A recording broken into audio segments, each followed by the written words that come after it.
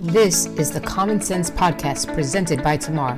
I'm your host, Tamar Weinberg, founder and CEO of Tamar, and I will be talking to people of all walks of life who have suffered adversity and overcome to rise above the ashes and now make self-care and wellness an absolute priority. Hey everybody, I am delighted. I'm so excited. I have my old friend, one of my older friends in the podcast realm, at least as far as the people I've interviewed, Wesley Faulkner from Texas. Hi, thank you so much for joining me. Thank you for having me. It's an honor to be able to be a guest on your show. I'm very, very honored that you're here. Really, it's been amazing. I've seen so much of your, we've worked together. We've kind of had these experiences together, and it's really, we met in a South by Southwest conference in 2009, 2007. It's been a crazy trajectory for us, and I guess that kind of leads into where are you now? I guess you're in Texas. Talk a little bit about that and tell everybody where you've kind of come from and where you are today. Yes, I'm in Texas. I'm in Austin specifically. I have a wife and two kids. They're very young. They're 8 and 5. I've had an interesting journey through technology, from being on the repair side, working on computers and cracking them open and replacing components, and to reinstalling operating systems, to working on high-end, flying out to multi-billion-dollar companies and fixing their systems, to marketing, to talking to people who are end users. And now I'm on kind of the merger of technology and marketing and DevRel, where my job is to explain the usage of the building blocks of technology for the next startup or company to build something amazing for their customers on top of our technology. And the specific company that I work for and I do that for is Daily. You'll find them at daily.co. It's a video API that allows basically any company or any developer to integrate video into their application or their website. Cool. Awesome. So I know in the context that, we've kind of, we've known each other both personally, professionally. You've had, I guess, your fair share of struggles and whatever. And I don't know if that ties into your rise above adversity story, but I know you probably have one that you want to share. So go talk to me. Let me know a little more. Well, I would say I'm not rising above it. I feel like I'm making my way through it. That's fair. I think that adversity just kind of it morphs and changes, and the shading may be a little bit different. And I feel like the fight is ongoing. I don't feel I can ever let my guard down in terms of adversity, because it comes in different forms. Sometimes it's self-esteem. Sometimes it is negative thought that comes externally. Sometimes it's just waking up in the morning, or sometimes it's just writing an email. There's different forms that I struggle with. I don't think we've covered it, but I have dyslexia and also ADHD. And through that, it's really taken a toll in my mental illness. And when I say illness, I take it as an illness of health in general. Like people would say that they get sick and they catch something. I feel mental illness can be the same thing, where we all struggle with mental illness from time to time, and it shouldn't be stigmatized to only a subset of people get it. I think it's one of those things where we all get it. We all struggle. Some very seriously, some maybe not, but it's something that is a spectrum. Just like my learning disabilities, as it's considered, my neurodiversity. I started off as in school, where I could not learn to read for the longest time. I think I started reading when I was in the middle of 3rd grade. So I was 8 plus. And one day it just clicked, and it was one of those things where it wasn't, it was the concepts that I couldn't grasp. It was just, it felt like out of reach. And there was never an adjustment to say, hey, he's struggling with this way of learning, and so let's try this new way. It was always just rinse and repeat, rinse and repeat, rinse and repeat. And it kind of, I would say that's definitely the start of my journey, because I had to find my own way in a world that was not meant for me, that wasn't going to change for me, and wasn't going to adapt to the how I operated. Right.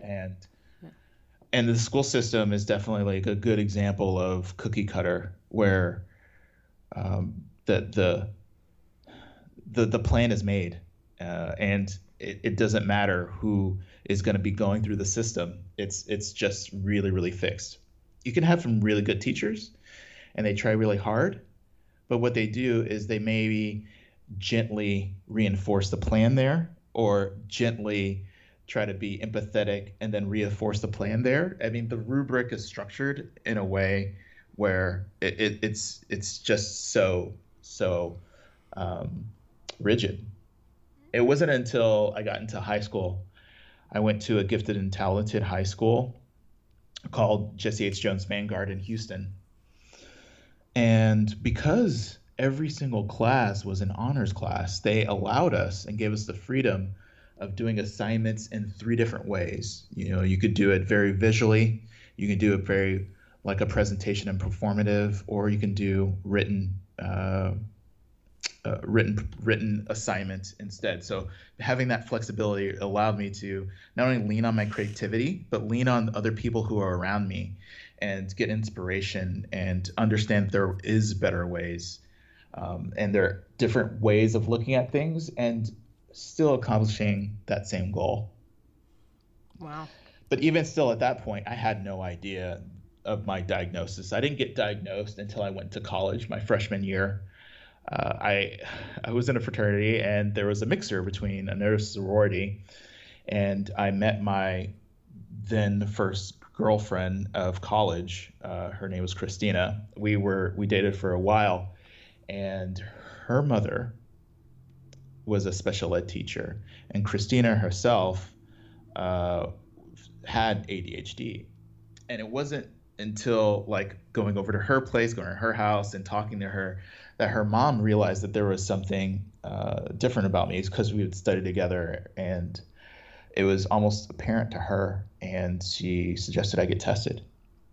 And so I did get tested, first for dyslexia, then ADHD, and then I was able to start getting accommodations in college so I can get extra time on tests and have like some dedicated resources. But still, it was one of those things where, and this happens to me all the time still, where it is incumbent on me to know exactly what I need and to be able to ask for it.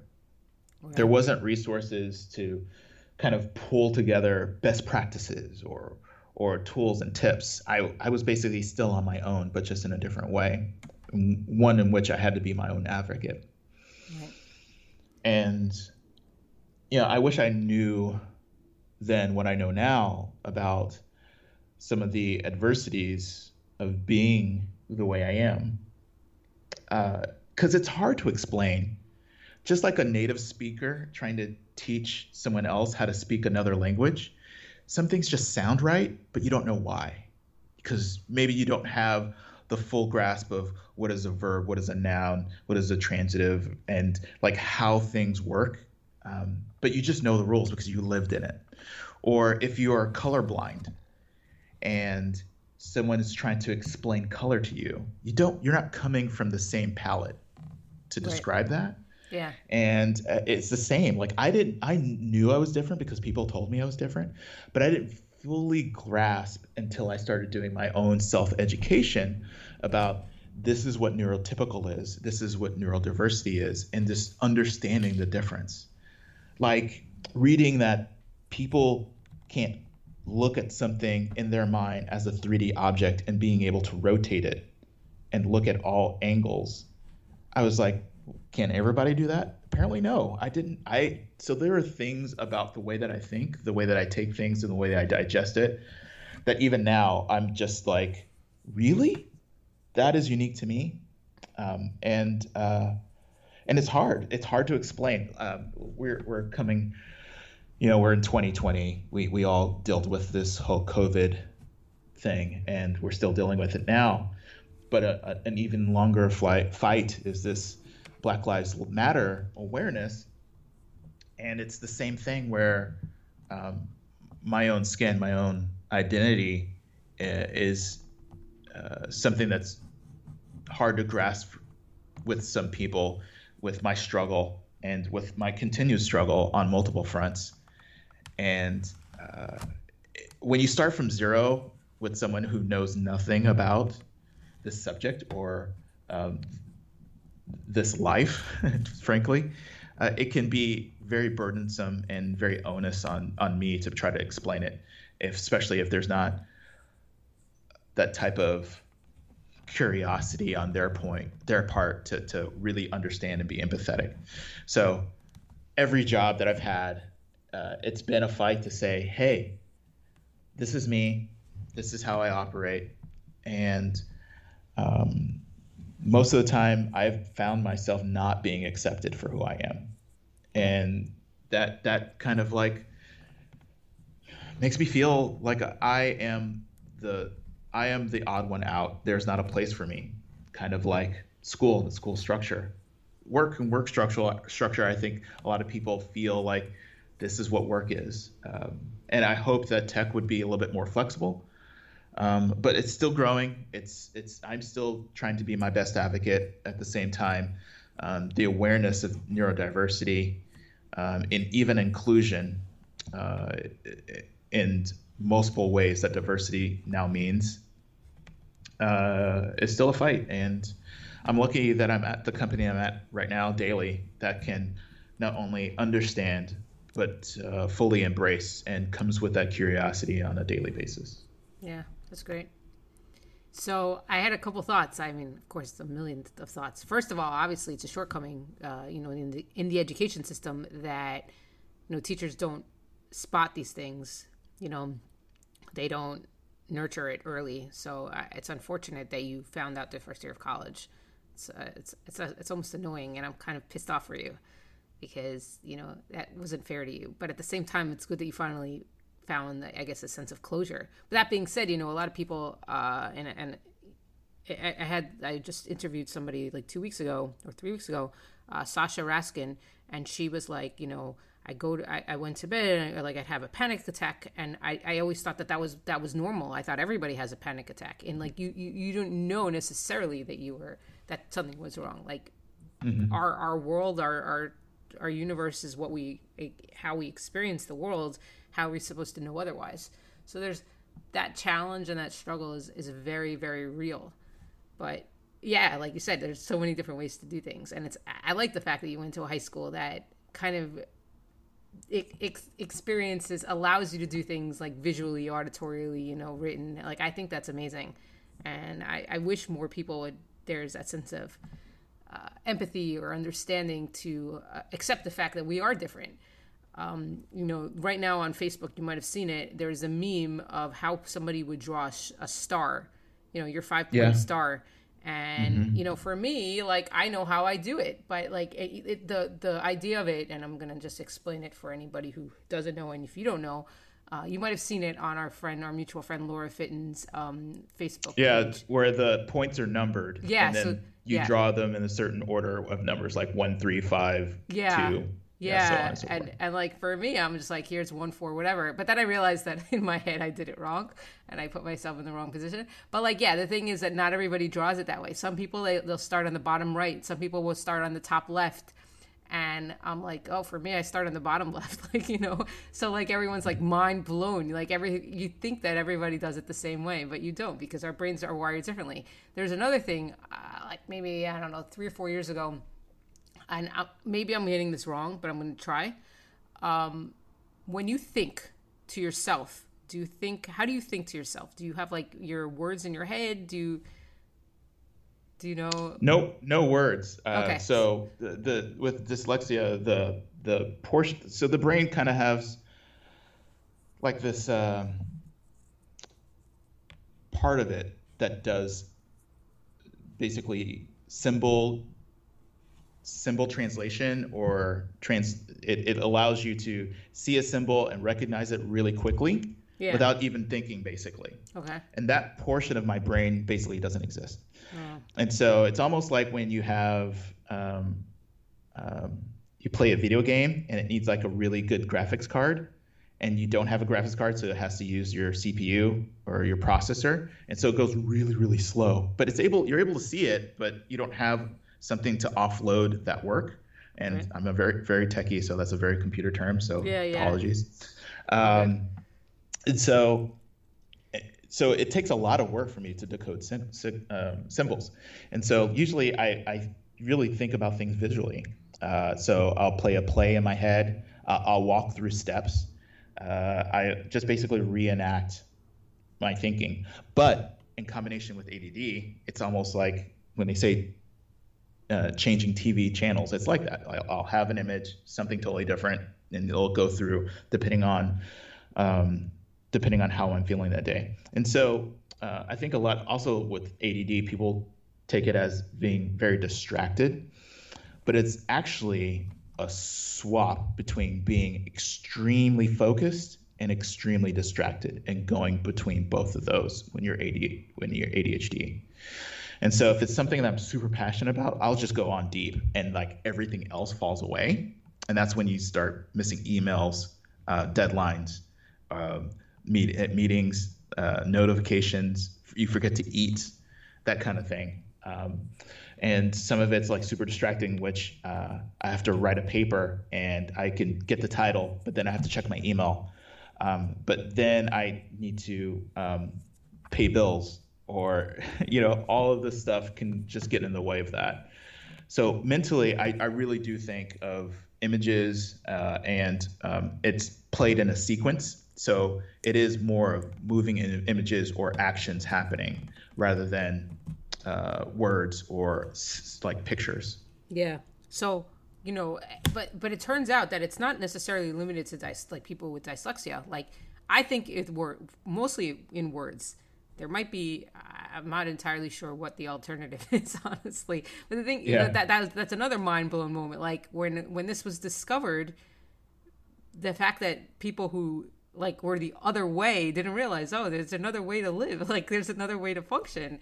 And it's the same thing. Like I don't think there's a sense of acceptance and understanding that our lives are not the way other people necessarily live. Like, and it's literally, these are mental processes. Forget about the fact that, I'm not talking about socioeconomic types of things here. Like the way we are made is like different. Like one of my biggest struggles, maybe my biggest weakness is I'm not so great at listening. And I remember like when I took my aptitude test when I was younger, like we had the scholastic, whatever, the Stanford Achievement Test. I know that. I think, yeah, maybe it was just our little SATs back before they were. No. Who knows? You weren't listening. So yeah, I wasn't listening exactly. What was it? Was it Stanford Achievement? What's the big SAT? SAT? Yeah. What is that? What is the normal SAT? Standardized, I don't know, something or other. Standardized. So okay, so we had the Stanford Aptitude test. Yeah. So okay, whatever it is. So we had in grade school, like probably up to like sixth grade, we had these like achievement tests where we were evaluated in reading comprehension, we were evaluated in listening, and we were evaluated in math. My math was always very, very good. My reading comprehension wasn't so great because of my listening, and my listening was always really very poor. And eventually I had to learn that, like, to kind of nurture that muscle to really focus, but it was outside of my normal realm of aptitude.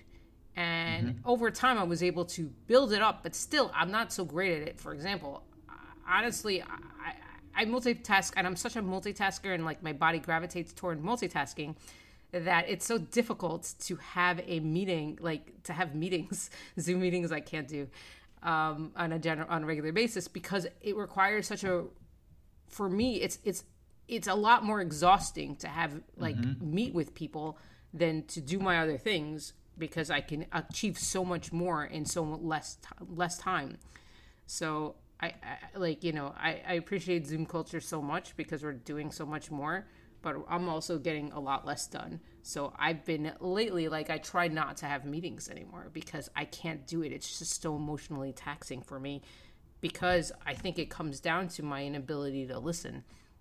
Mm-hmm. And when I'm finally in a meeting, I still multitask anyway, and I never get like it ends up being a half-assed job on both sides. I have no idea what the meeting is usually about, and I don't have no idea what I was just accomplishing. It's really bad.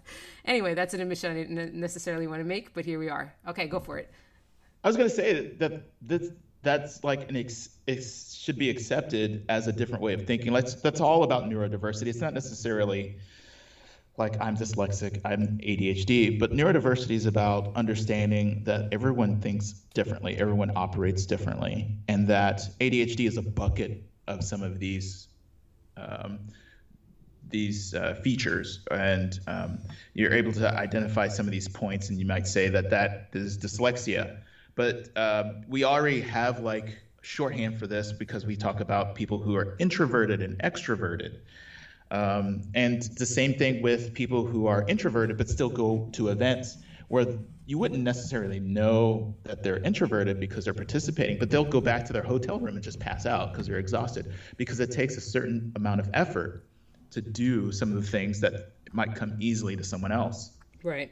And it's not a bad trait to be introverted, but it's something that we have put some sort of stigma attached to it, even though it's just a description. It's not good or bad, it just is. And that's kind of what I'm trying to do in terms of being really transparent about my labels, by just saying that labels don't necessarily need to be bad.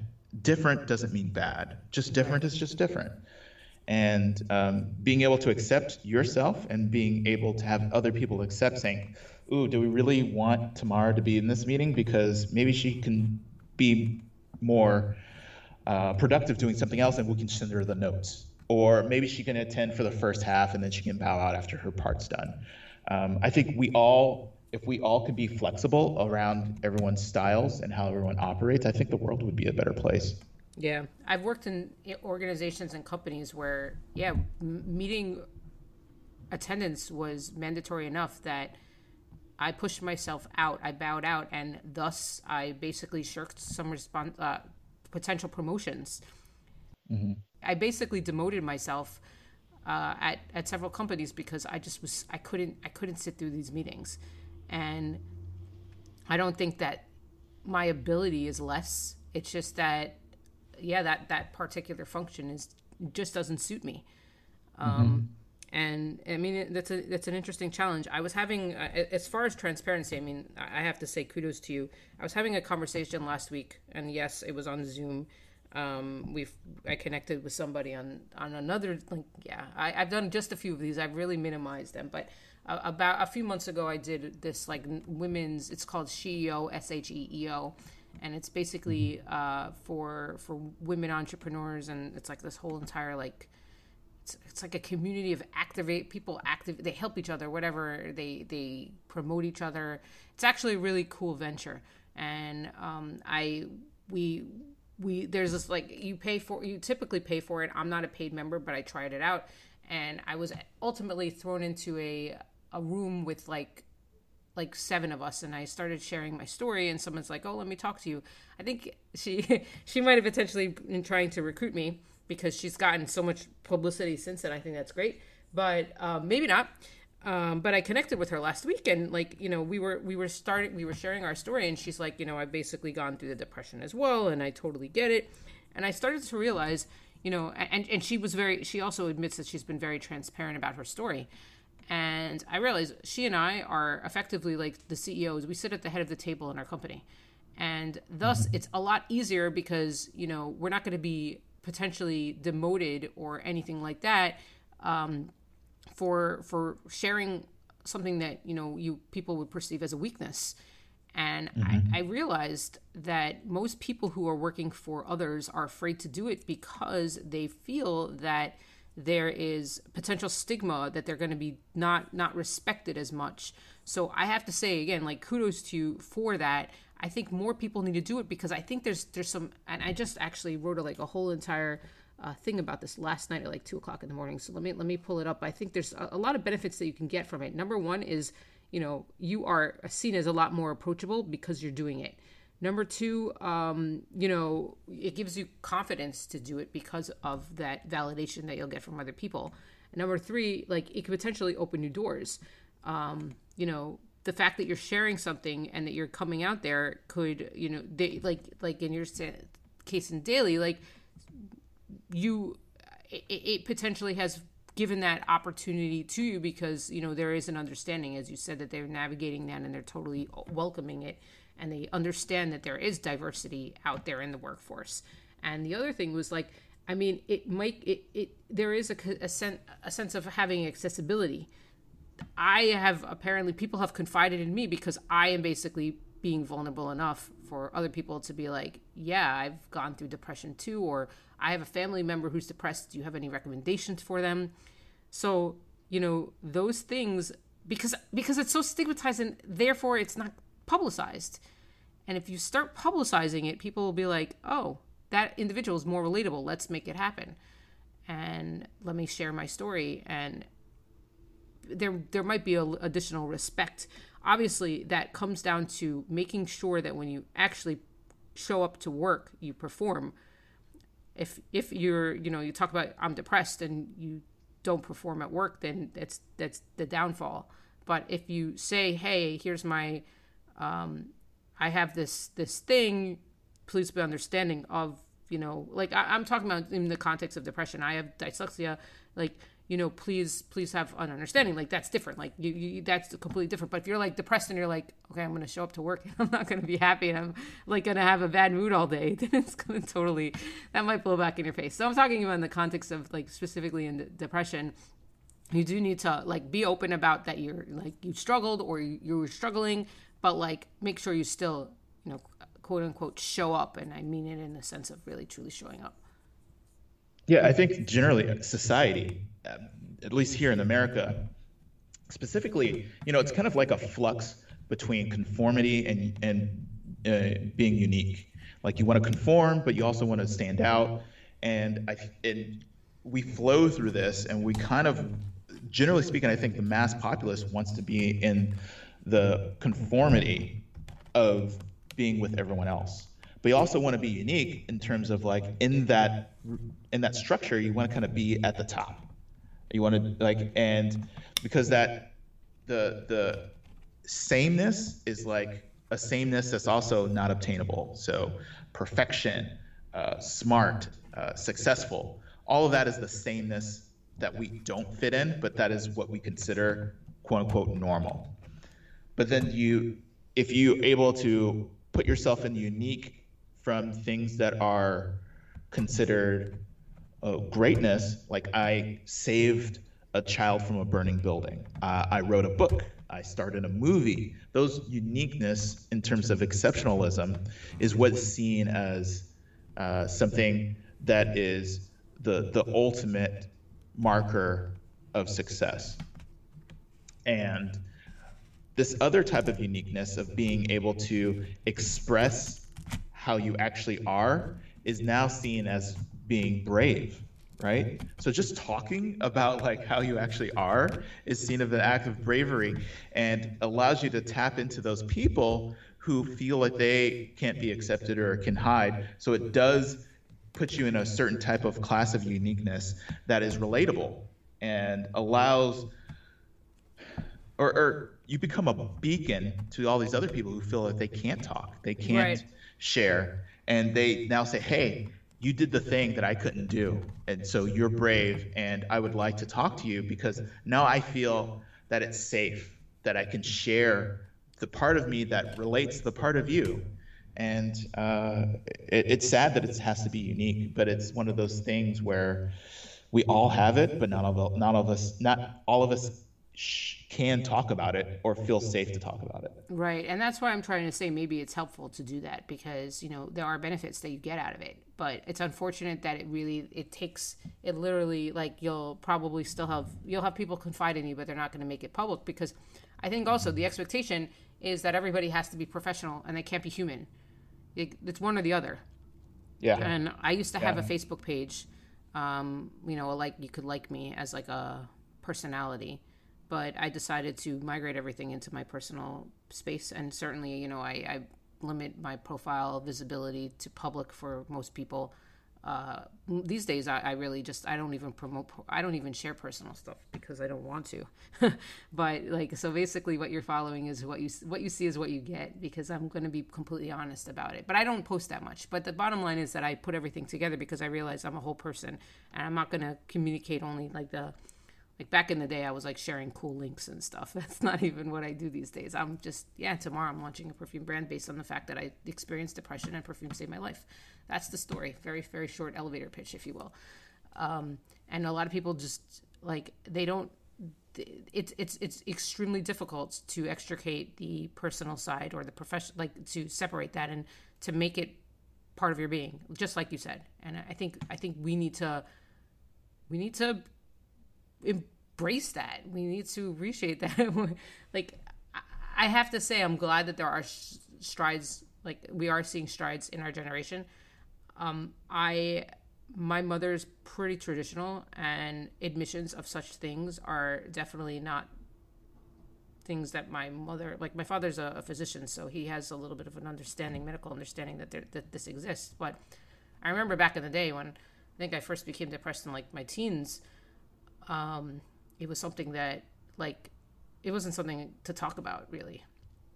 And I think that's why your story is so powerful about sense, because you're able to put something on yourself that you can accept. I like that, and that's part of me, and that's that's carrying this with me, and I'm able to actually like this thing, and it's something that kind of attaches to you, because sense, it matches with your body chemistry, and it can be very unique when you put it on.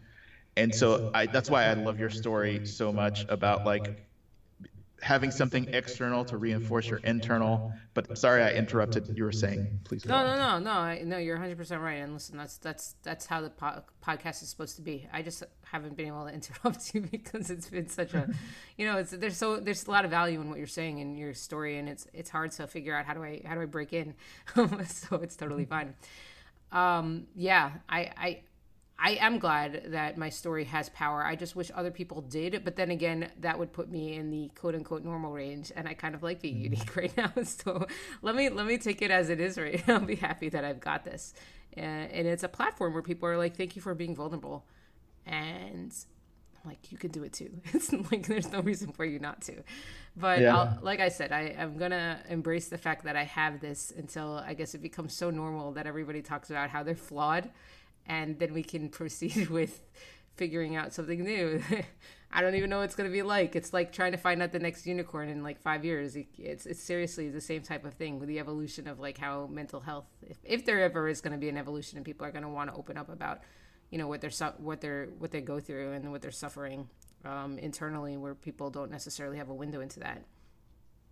Yeah, I hope it's one of the things that catches on. Doesn't seem so far-fetched. I think I hope that the future cultures look at the video from now and just wow, that is so different. When I watched the Apple keynote yesterday, and people were wearing t-shirts and jeans, right? And it's how is that a business? How are they able to not have suit and tie for every presentation? And I think that's, to me, it seems super normal to see that. But I would say 15 years, 20 years ago, it would have been really weird to see a presentation from one of the most valued and capable companies in the world just seem and appear very nonchalant and accessible. And I really hope that we all can get there someday. Yeah. Let's see how it plays out after 2020. The fact that 30, I think 10% of the world was depressed before the pandemic, and now it's exceeded 30%. So, I mean, if anyone's listening, first of all, I'm here, so you can always reach out to me, and I want to be accessible myself, given that I've gone through that struggle several times in my life. And second of all, hopefully you'll have the confidence to step out and say, hey, I suffered through pandemic related, or if it's not even pandemic related, depression, because you are not alone. 30%, 30, north of 30% is a lot of people. It's crazy. Like, I conduct myself as if nobody is dealing with it right now, but it's because, I don't want to necessarily have to feel like I'm working my way into something that's pretty personal. And that's like, I want to be there to support, but I can't. And I just hope people could reach out if they feel like they struggle, and hopefully you'll be able to pull yourself out and overcome. It's difficult. But to that point, for me, overcoming came from a variety of self-care rituals that I've shared in past podcasts, but I want to talk about your self-care ritual, if you will. Talk to me. Before we do that, I just wanted to touch on what you were saying, and just bring up the article that I shared with you that you said you saw, that Yeah, that's true. 20% of people who have had COVID, part of their recovery, quote unquote, is that within like 90 days of recovering, that they experience some mental illness. So it's not just something that is internally, you can't deal with the world. It's something that can happen to you, no fault of your own. And in the US here, we're at the mark where we just crossed 10 million. And so if you take 20% of just that number, that's 2 million people who are going to go through this whether they like it or not. So it does need to be, the stigma needs to be removed in terms of having and suffering through this, because it's going to happen, and it's possibly going to happen, and people just don't talk about it. So that number is probably wildly reduced based on the stigma that we have about it, and people can't even feel like they can express that, or it's so alien that people don't recognize what they're going through at the same time. Yeah, before you do that, I just want to just add that the study specifically showed that it's an increased first-time diagnosis of anxiety, depression, and insomnia by twofold. So that's something to just keep an eye out for, and it could be a result of, hey, the fact that you had COVID. I don't know. Yeah. My self-care is one that is evolving, like we talked about. Like, I feel like I'm still fighting. I'm still learning about myself. So I do self-education still. That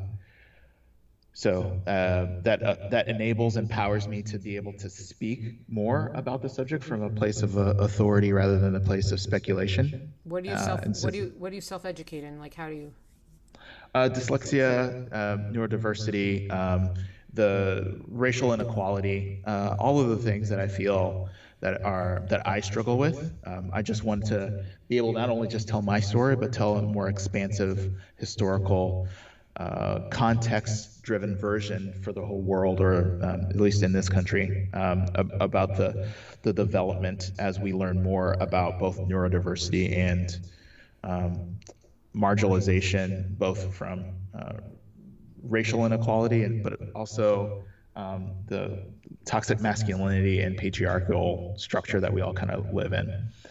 And so I read books, audiobooks on that subject regularly, and articles, and follow people on Twitter that talk about this.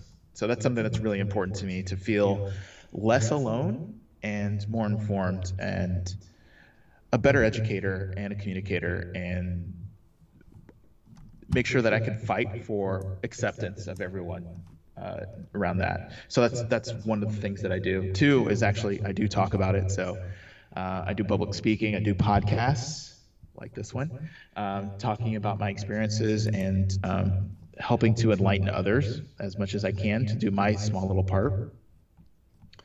And also, I work out, I move my body. I try to squeeze in a workout a day if I can, hopefully. And there's sometimes where it falls off.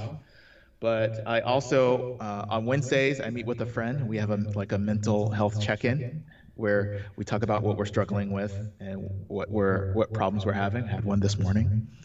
And on Fridays, I have an accountability buddy. So we talk about our health, our fitness, what we're eating, and how we're feeling. And so we actually have a checklist saying, did you do this? Did you do this? Did you do that? And knowing that at the end of the week, I need to explain myself actually helps keep me motivated. So I like that. those are the things that I do right now. And I am just now going to be adding in some counseling to get some counseling to help work on myself. It's been something I've been putting off for a long, long time. I've done it before in my life, but in this point, I think that I know a little bit more about myself, that I can be a little bit more productive in working on me. So I will be adding that into the whole mix too, and for self-care. Cool. So yeah, I wanna expound upon accountability. So as a founder, a female founder, I actually in February somebody created an accountability group that literally, like, I left that meeting and went into this one. So I've been doing it since February, and now we're in November. And I have to say, there's a lot of value in having a cadence with regular people. For us, it's a group of four. It's an intimate, close knit group of four. Sometimes, we're not always there, but we meet every single Wednesday at 10 o'clock in the morning. And that to me is extraordinarily helpful. I think anybody should do it. As far as accountability buddy, I definitely, yeah, 100%. I love the fact that you have somebody, and I'm glad you're being accountable to them. I tried to do that with several people through the course of my life, and I think that there's a benefit in having more than two people. So for anybody who's listening, who's like, oh yeah, that hasn't worked in the past, try to build it with a larger group. I also started a accountability group a few weeks ago in a different group for founders. There were a lot of people who were interested, but I realized that there were so many people that were interested that we're not going to accomplish anything. We're just going to talk for an hour, because we're trying to, like, right now, those are the two meetings that I'll have. My female founder accountability and my other founder accountability group.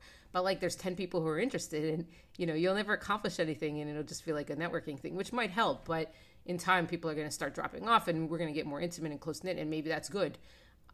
Becomes a little more, if you will, mastermindy, having that type of accountability to a level of, like, making things happen. So I think that that's a benefit in general. But I would say if you struggle having with somebody because they're not going to keep up with you like every Friday, like the way you do, which I think is amazing, try to make a bigger group. Just don't make it too big. That's my moral of the story there. We're still figuring it out for that one. As far as working out, I'm just kind of curious, what type of things do you do when you move your body? So I do the 7-minute workout. It's short, but it's effective. Like, I feel it. But also it's short enough that, darn it, it's really has to be a really big thing for me to skip it. Right. Because I don't, I can do it in my office. I don't have to go to a gym. I don't have to use really any equipment. So it's one of those things where if it's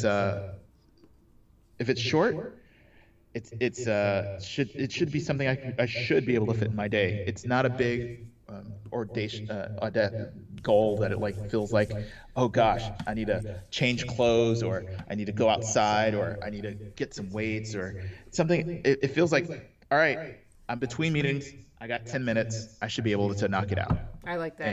And or if I'm stumped, I'm writing an article and I just can't, like, think of the next thing.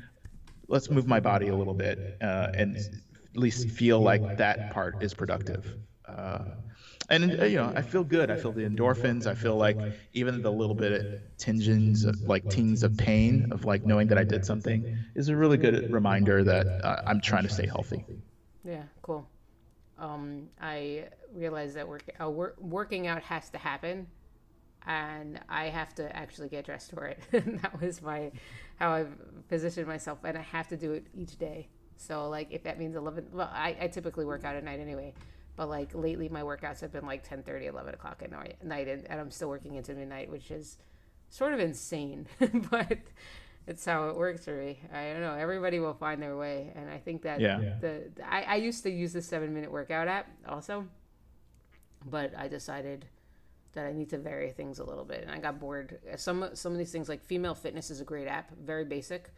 You could get it from the Android store. I assume there's probably iOS versions as well, and it's all well and good, but the specific challenges is that it is kind of basic. So like I started doing like Orange Theory Fitness, and then I did a paid Beachbody subscription, and I'm starting to work my way through the 60-minute, 80-minute obsession, 80-day obsession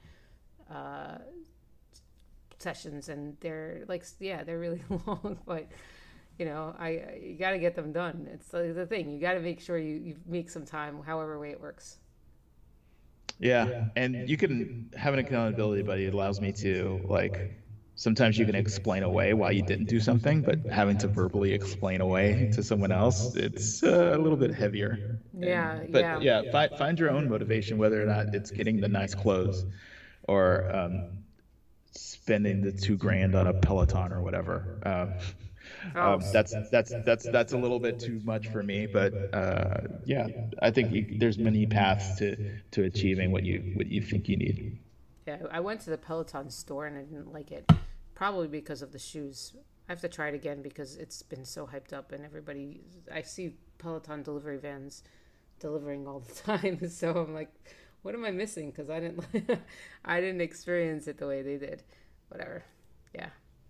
Everybody's different. Physical diversity, not just Exactly. neurodiversity. Yeah, yeah. And the other thing for me is that I work my ass off. I work 7 days, work out 7 days a week. Whether or not I'm working out heavily is to be, it's debatable. I'll take a walk. That's a workout. But I've literally worked out every single day since January 1st of this year. And I don't necessarily show the same results as someone who might have started like a month ago. Like, these people are like, oh, look at me, I have 6-pack. I'm like, oh, look at me, I've been working out for like, since last year. Forget this year. This is just every single consecutive day since January 1st. But like, I'm not showing it. I'm glad I'm doing it for myself, but the output is not necessarily as visible as the inputs that some people are like, I don't know. My inputs are probably higher. And I don't know. But like I said, Yeah. it's all about diversity, physical, mental, all the things. Yeah. Yeah, it's good to try to do it for yourself if you can, but there is, like, it's that whole societal norm thing too that we all have to figure out. Like, am I getting this tattoo for me to see, or I'm getting a tattoo to signal other people? Right. And that's also the idea of fragrance for myself, is that you wear it for yourself and not for others. So that's the idea of my brands, and I want people not to put too much. They're like, oh, it's so strong. Don't spray. You could put half of a spritz and you'll get a whole day of impact. Like, that's the idea, to keep it and do it just for yourself, not to kill the well, as perfumes they say, like, it stinks of a room sometimes. Not my objective here. Yeah. All right, so I have one final question for you, and that's, if you can give an earlier version of yourself a piece of advice, what would you tell him? It's like the common sense question. I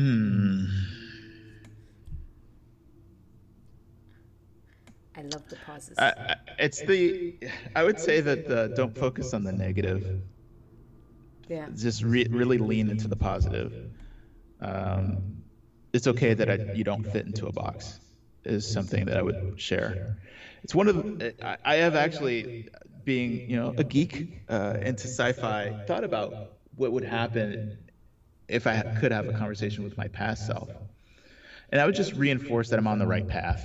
I think I've always found my own way of doing things, way of thinking, way of going about things, and what we were talking about before, where people are obsessed with the process over the outcome.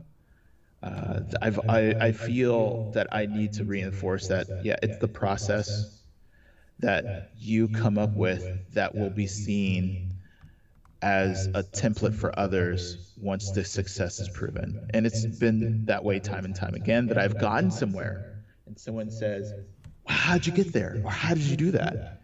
And then I explain her like, that's brilliant. That brilliance means something. That brilliance is part of my story. That brilliance, that work product is valuable. So even though I heard a lot of naysayers, got a lot of pushback on this journey, the outcome is undeniable. And the non-typical, non-standard way of getting here is golden. And even though it's poo-pooed during the time, I think that it works, it pays off to continue on my own path. Cool. Well, I love that. I appreciate that a lot. Awesome. Thank you. So, yeah. Where could people find you? First and foremost is Twitter, Wesley83 on Twitter. You can find me there. You can find the company that I work for at daily.co, and I do my own podcast with a group of friends. I just joined this podcast recently. It's called Community Pulse. It's communitypulse.io, which is developer relations and community professionals talking about what's going on in the industry. But you might also find me on LinkedIn, but I really, really encourage people, if you really want to talk and connect with me, Twitter is my preferred method. Sweet. All right. Well, thank you so much for your time. It was so great to connect. And yeah, I really enjoyed this. Yes, it's really good to talk to you again. Old friend. Yes. Virtual hug. Thank you all again for tuning in. This is your host, Tamar Weinberg of the Common Sense Podcast. Till next time.